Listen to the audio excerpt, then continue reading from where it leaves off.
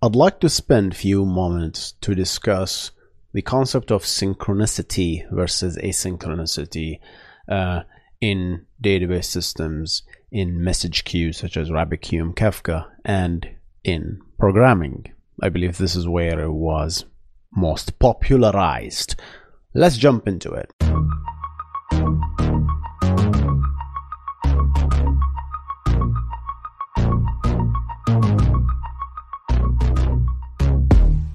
Welcome to the Backend Engineering Show with your host Hussein Nasser. This is the show where we discuss the art and the craft of building software and cover recent news on backend technologies. If you enjoy the show, make sure to subscribe to the YouTube channel and rate it on Spotify and Apple Podcast. With that said, let's get on the show.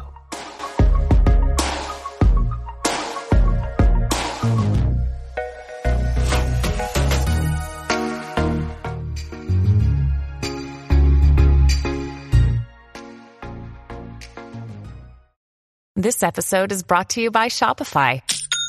Forget the frustration of picking commerce platforms when you switch your business to Shopify, the global commerce platform that supercharges your selling wherever you sell. With Shopify, you'll harness the same intuitive features, trusted apps, and powerful analytics used by the world's leading brands. Sign up today for your $1 per month trial period at shopify.com/tech, all lowercase. That's shopify.com/tech.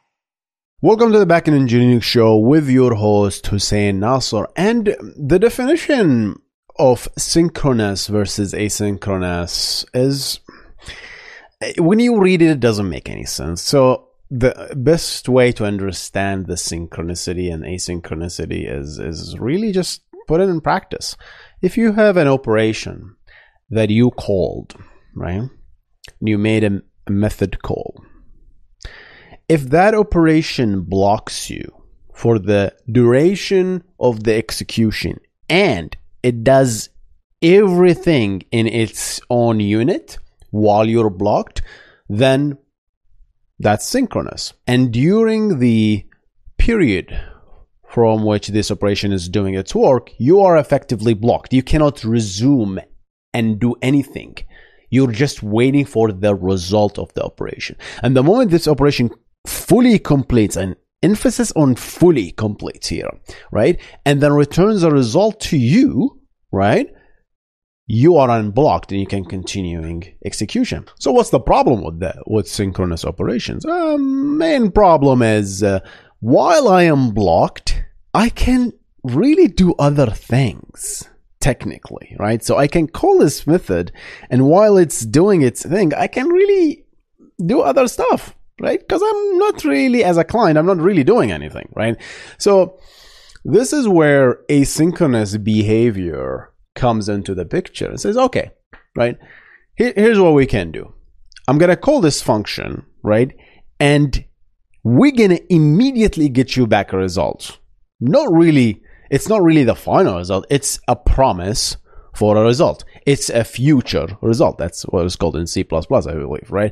It's something that, hey, we're gonna get you the result, but I have scheduled successfully the function call or this operation call, and this operation can do literally anything. It can use a single threaded model like Node.js, or really the JavaScript model, where it just will look for period of idle, anything where the function is idle, and we'll just, hey, I'm going to execute that stuff during that time. Or it can execute the workload on another thread or another process, or guess what, in another machine altogether. Doesn't matter. While this operation is being executed on any other realm, I can do my own stuff, right? And I can do my own job. And when that operation completes, it can call me back with a result, right? So when I get called back with this result, that's the initial model, I can do this stuff, right? So now when I get back the call back with the results, I would have gotten a result. But during that time, I wasn't really blocked. I could have done anything else. Very popular methods. This is basically what's referred to asynchronous operations. Asynchronous operation, synchronous operation. So we want to take it to the next level.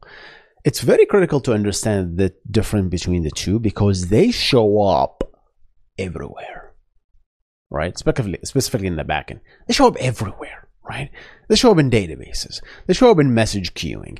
They show up in programming or day-to-day programming, the operations that you do. So let's take some examples of that now that we have defined what synchronous versus asynchronous mean. And by the way, if you want to dive into details, I made a video on synchronous versus asynchronous with examples. Check it out if you want more definition than that. So for the first example is in programming, for the longest time, most operations when I used to program in the early 2000s were synchronous. There was no concept of asynchronous as far as I know. Right? You call a function, you are blocked. You cannot do anything. For even in those early days when I used to build VB6 app and early VB.NET apps and C# apps, even the UI wasn't refreshing if you called synchronous methods. Man, this is a pain. How do you say synchronous methods without adding an A, right? So I'm just going to say synchronous method. If you call any synchronous methods, you're technically blocked. So even the UI didn't have a way to refresh. And then later we had this thing that's called do events in VB6. I don't know if anyone of you guys remember this stuff. Do events. You do that so that, hey, while this is actually executing, you can still do some other work in the back end. So some hacks and workarounds. And then this was enhanced by adding the concept of async await, right? And then I think it's in pretty much every programming language has this concept of async await, whether in C# and in JavaScript, obviously it's there with promises, right? You call a function and then you're not really blocked and waiting for this function to finish. No, you can do other stuff as well, right? You're not just sitting there idle. And that's the main problem. So you might say, Hussein, isn't asynchronous thing is the best, right? Well, we're going to come to that, right? So while synchronous, the JavaScript initially tried to solve it with callbacks. That was a terrible model. We all have seen those functions that has a callback, and then in the callback you call another function that has a callback, or another function that has a callback. So yeah, not readable at all. So promises kind of simplified that, and async await kind of put a nail on the coffin and says, yeah, this is the best thing ever. Now your code looks synchronous, like as if you're blocked, right? But you're not really blocked. The main thread is squeezing any idle time you might have, right?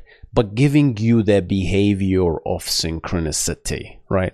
But the whole thing is almost asynchronous. You call a method. If you're calling a network, right, REST API, now I don't have to sit here and wait for anything. Well, technically you are waiting, but while you're waiting, your thread of execution can do other stuff that you might have. Like it can respond to events that you click on a button. It can respond to animation that you might have in the browser. And that kind of applies to literally anything. Like if you can respond to a timer that triggers every second, it can do stuff. Imagine this was not possible 20 years ago. Yikes, right? So it was possible, but with hacks.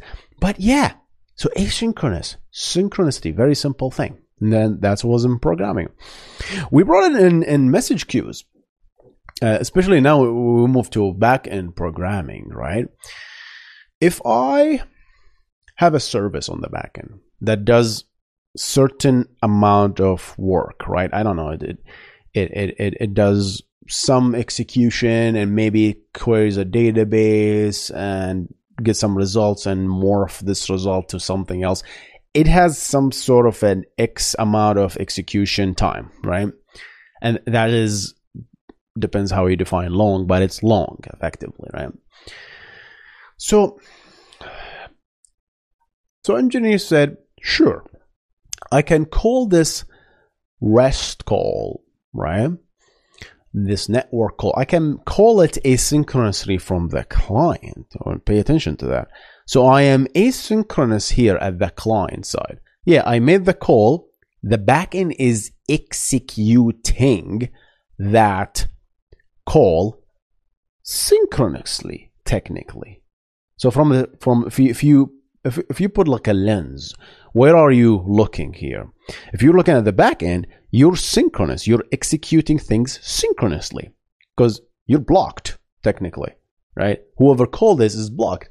But from the client perspective, you called it asynchronously, right? So you did not receive the results yet. You called it and then you moved along and doing other things.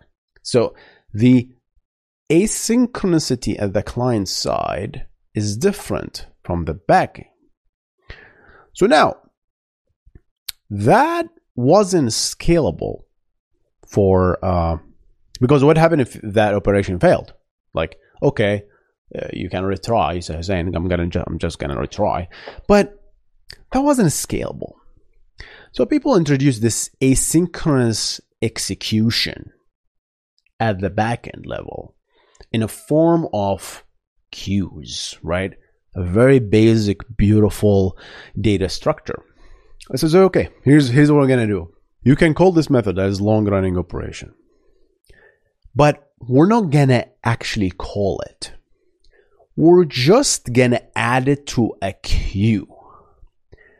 And the fact by us and the backend adding your request to a queue, that in itself is a synchronous operation that it takes milliseconds to execute. Hey, adding to a queue. And then I can return the operation being a success to the client who called it. So now it was an immediate, almost immediate execution. Did we get the result? No, we did not. But to the client, we technically got a result. And now you can argue, oh, this is not the actual result. Well, we got a job ID, we got a queue ID, we got something in the client side, right? And now the client is responsible to poll the result. So now you can poll, okay, send another request. Am I done yet? And the fact, just the nature of this polling is also synchronous, right? Because, hey, calling this and get the result back, right? Hey, it's not there. Calling is not there. Calling is not there. So the whole thing is still synchronous, but the whole backend operation, if you look at it as a whole, that is an asynchronous execution with the help of this queues, right? So the entry that we added is effectively a message. That's how message queues is able to scale, right? Because I don't want to put the burden, right, on execution failure on the client. So hey, if this failed, don't worry, I'm gonna retry it later on the back end. Right? So we just performed asynchronous execution of a job on the back end. So this is what is called the asynchronous execution, but we talk it in another lens. It's at the back end level. So technically I called your method and I immediately got a result back, right? Although technically the method was not finished, right? Sound familiar, right? It's very similar to calling a local method that you call and you immediately get a future or a promise, right? Let's say, hey, oh, something is almost done here, right? So I'm doing the execution on the background, technically. If we zoomed out, this is very similar to calling a network call and having the backend asynchronously on the backend doing its own job and executing the job on the backend. So that's another way of looking at asynchronous execution, but from a different lens, if that makes sense, right? So calling the method, immediately get a result, but now you're responsible as a client to poll, right? And we can do all sorts of things like long polling, or you can have the server actually pushes the result. Disadvantages and advantages for every single method. I talked about these things and many times in this channel. But yeah, asynchronous execution on the back end is, and there is another name for it, not really official, it's like asynchronous service. So if you heard this term asynchronous service, that's a service that you call that doesn't immediately give you the raw final result, right? When it finishes. No, it gives you a placeholder for you to come back and check if that job is done, right? So asynchronously on the back end is gonna do some work, but you can check back with me at a given amount of time if that job is done or not. So queue is very, very popular, right? That is one of the ways that backends can scale effectively. Take YouTube, for example. If you upload a raw video now, YouTube has to do a lot of work, and it's impossible to do this synchronously right after you upload the video. Imagine uploading a video and YouTube has to compress the video. You'd have to do a codec for the video, has to produce 480p, 720p, 1080p, and 4K. All these formats has to produce them while you, as a client, just waiting for the upload, right? Imagine if any of these operations fail. Your upload will fail, right? It's impossible to do it. So what you do is upload that file and then just tell me, hey, here's your YouTube ID, but I'm not done yet. The moment you say I'm not done yet, that's asynchronous, right? Because you give me a partial result, which is the ID of the YouTube video, but you're still checking for copyright infringement, checking for content ID, checking for compressing the video, doing all of this stuff. How do you possibly going to do that? Message queues and pop subsystems help real-time messaging effectively help in doing that, right? So you're going to probably create multiple topics if you can use Kafka, and asynchronously you're going to pick up the jobs, different jobs, and all these processes going to pick up these stuff. All right, this is another example of an asynchronous execution in message queues and pop subsystems. All right. So we've seen the synchronous execution versus asynchronous execution in programming, normal day-to-day programming. We've seen it in back-end systems, network backing systems, with message queues and pub subsystems, right? You submit something and the back-end immediately responds to you with a placeholder, and then asynchronously on the back end, it actually continues execution, this stuff. Right. And then finally, the example, my favorite, is how databases actually do these asynchronous versus synchronous operations, right? So most databases have this feature that's called synchronous replication, right? So if you have a replicated database system where you have a primary database and you have, 3 worker database systems. So if you issue a write to the primary, right, the worker nodes need to have knowledge of this write that you have made, right? Because you want to keep the whole system consistent, right? You want this to hold the whole thing to be consistent, right? You can do this. You can issue the update statement or the insert statement or the delete statement in the primary, right? And then block the client. Do not return success to the client who issued this DML. Just block and wait there. And in the background, the primary is going to issue 3 calls to each of the worker nodes. Delete, or insert, or update. Issue the same DML. And if you're going to wait for the first node and the second one and the third node for a success on all of them, and if all of them succeeds, then you're going to get all of them succeeds on the primary, get these messages. Only then the message right, will be delivered to the client that says, your write have seen succeed, despite the initial write actually succeeding on the primary database. Because I issued a write to the primary, yet I have blocked for the duration of execution in all the worker nodes. Yikesy. That is called synchronous replication. Very, very popular for strong consistency. If you want to guarantee strong consistency, you have to do synchronous commits, right? Synchronous replication. Synchronous commits, another thing. The other face of this coin is asynchronous replication. So you're going to issue a write to this primary database, but immediately get a success when the write effectively succeeds on the primary. That is, if you write successfully to the wall record, right? The write ahead log, and then get back the results. But you say, oh, Hussein, wait a second. How about these worker nodes? Well, I don't really care, right?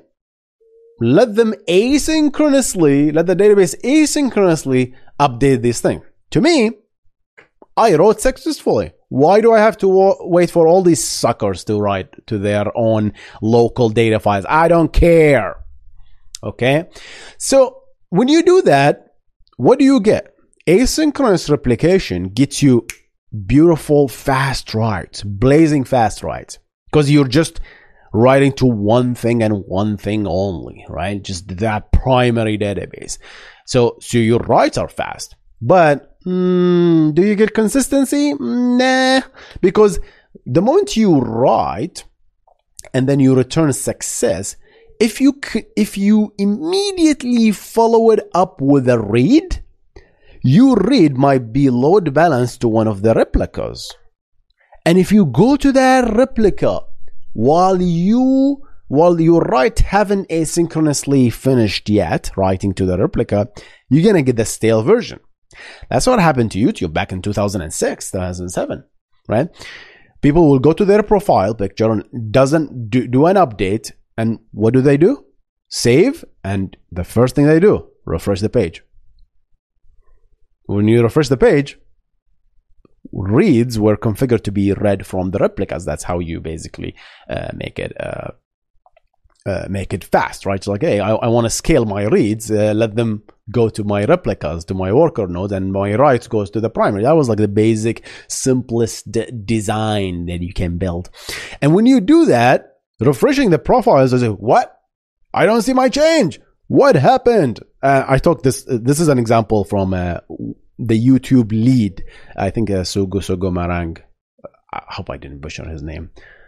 Right, he's the creator of. He maintained YouTube for a long time. He's a creator of Vitas, which is the MySQL plugin that allow you to scale MySQL shards.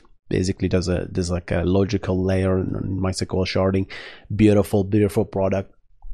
So when you and so users were confused, like, wait, I just wrote. What the heck happened? So that's the result of eventual consistency. Yeah, sure. Eventually, we're going to be consistent. The whole system is going to be consistent, right? But at that point, you can decide, hey, it's not really a big deal. Refresh again. Keep refreshing. You're going to see your change, right? But YouTube fixed it differently at that end, right? They said, okay, if you're coming from the same IP address and you just issued a write, I'm going to point your read to the primary node so you always see your change. So they did this hack so that people don't freak out.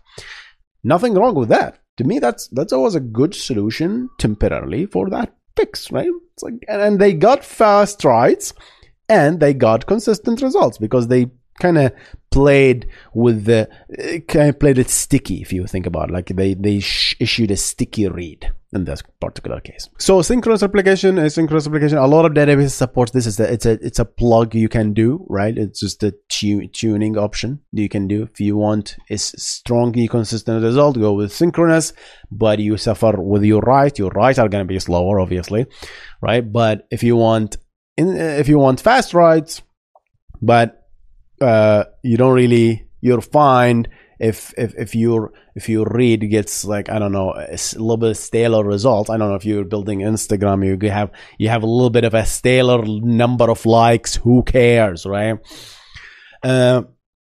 Yeah, so it really depends on use case. There's no right or wrong, right? So another option with synchronicity is this thing that's called synchronous commits. And I don't know if other databases support it, but Postgres have this option that you can turn on.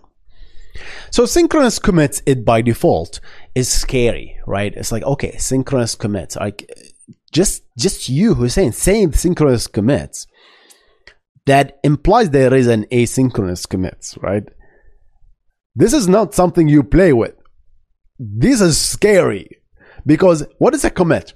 A commit is mean, okay, I am doing all my transaction and I'm issuing all these beautiful operations, and all of a sudden, finally I say commit my changes, and that writes basically a record that says this is final. This please make this changes durable on disk.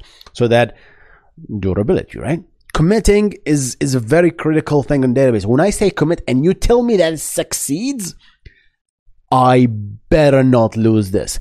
If the moment you tell me my commit succeed, I can turn off the power at that exact millisecond, and I can turn back the database back on, and my change should be there. That's what durability is. When you tell me, as long as you tell me my commit succeed. If you don't tell me my commit succeeds, all bets are off. But if I commit my changes and even the moment, just a fraction of a millisecond later, the power went off, my changes should be durable.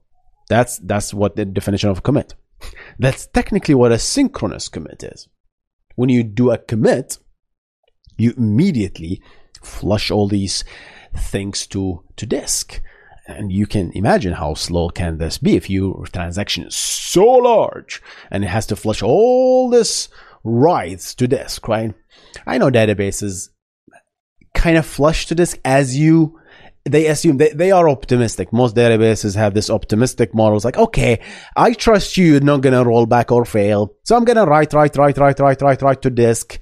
And at the end, that's at least what Postgres does. At the end, when you do a commit, I already flushed all these to disk. I have only few things to flush to disk. Done. Right? Other databases are not right. They write to memory instead. And then when you commit, they flush things from memory to disk, and that takes more time. Right? That's why commits in Postgres are blazing fast, because they write to disk all the time. And then in the case of a failure, then they figure out how they can roll back these stale changes that they shouldn't be in disk anymore. So yeah, Postgres have this option called synchronous commits, where when you issue a commit, I'm going to block you until all of these writes physically are on disk. Emphasis on physically. There is a quote here with fsync and how operating system cache works.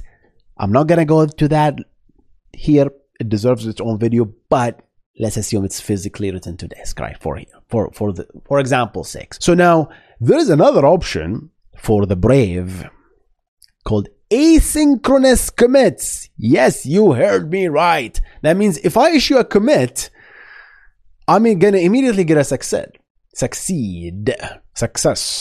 So my transactions are, I don't know what's that, but they're fast. They are blazing fast because, hey, I just commit. I'm going to asynchronously commit your changes while you just have the you're gonna enjoy the fast commits. Well, you might say, Hussein, what if the asynchronous there was a failure? Yep, this is a thing that you take a risk for. There is a high chance of data loss, because when in synchronous operations, in synchronous commits, when a Postgres or any other database tells you commit succeeds, you can guarantee that it's actually commit succeed. But in asynchronous mode, when you say commit succeed, you cannot trust it. You can turn off the power right after that success, and your data might not be there. Sorry. Yes. But I have this option actually turned on, asynchronous operation. It's actually, the option is called synchronous commits, and that's on by default in Postgres, and I have it turned off on my testing database because it's just for running tests. And I load data on a daily basis. I flush the database and load stuff daily basis. So I want fast transaction, and I know asynchronously I'm not gonna have a power outage, and if it did, big deal. I'm just gonna reload the data, right? For running daily tests, it's amazing. My transactions finish way much faster. It's not as fast as I would like, but they're fast. There's not much big difference that I saw, right? Yeah, asynchronicity everywhere. Final example, fsync. Let's say I said no, I'm not going to mention it, but I'm going to mention it. So fsync, what is this? So this is an operating system level thing. When you ask your operating system to write to disk, the OS is actually sneaky. They don't write physically to disk. They write to their own operating system cache because most applications, when they write a lot, right? They issue a lot of writes. So operating system kind of batches these writes. It's okay. I know you want to write to disk, but wait for a few milliseconds. Cache all these things in my own operating system cache, which is in memory, and then I'm gonna flush them to disk. So it's very similar to synchronous commit. It's gonna flush them physically to the disk after a period of time. I don't know how long, but it's gonna be. It could be 300 milliseconds, could be 10 milliseconds. Who knows? I don't know, to be honest. You might say, Hussein, but if I write something and I read it, I see it immediately in the operating system. What are you talking about? Well, the operating system had the full control. Of course, they're going to give you the results from the latest fresh cache. They're not going to go to the disk and read a stale value for you, right? So the operating system, at the end of the day, it's the barest thing to the metal, right? So if you issue a write, it always goes through an OS, right? So in databases, this is unacceptable. Most databases turn this capability off. It's like, OS caching, yuck, I don't want it. If I tell you to write OS, you better write to disk. Don't do this operating system hacky caches. I don't care. I want to maintain durability. Right? I am a database. God damn it, I'm a database. So if I tell you to commit or write this thing, you better write, especially wall changes. This write ahead logs. You cannot play with those. You can play with data pages like index. I don't care if the index didn't get updated. I have my wall changes here, which says update blah blah blah. That's just almost like a journal. This have to be flushed to this because of the durability. Yikesy, bad thing. So this option is turned on by default, I believe, in Postgres, but you can turn it off too. And it gives you very similar to synchronous versus asynchronous, right? Think about it. The OS cache is an asynchronous operation because you told the operating system to write to this, but it didn't. It gives you a partial result.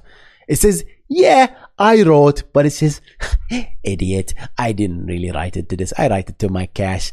But yeah, asynchronously is going to flush it to disk. And there is a good reason for the OS to do that, because if you issue a lot of writes, writing to disk, really a hard drive, is going to be slow. So operating system that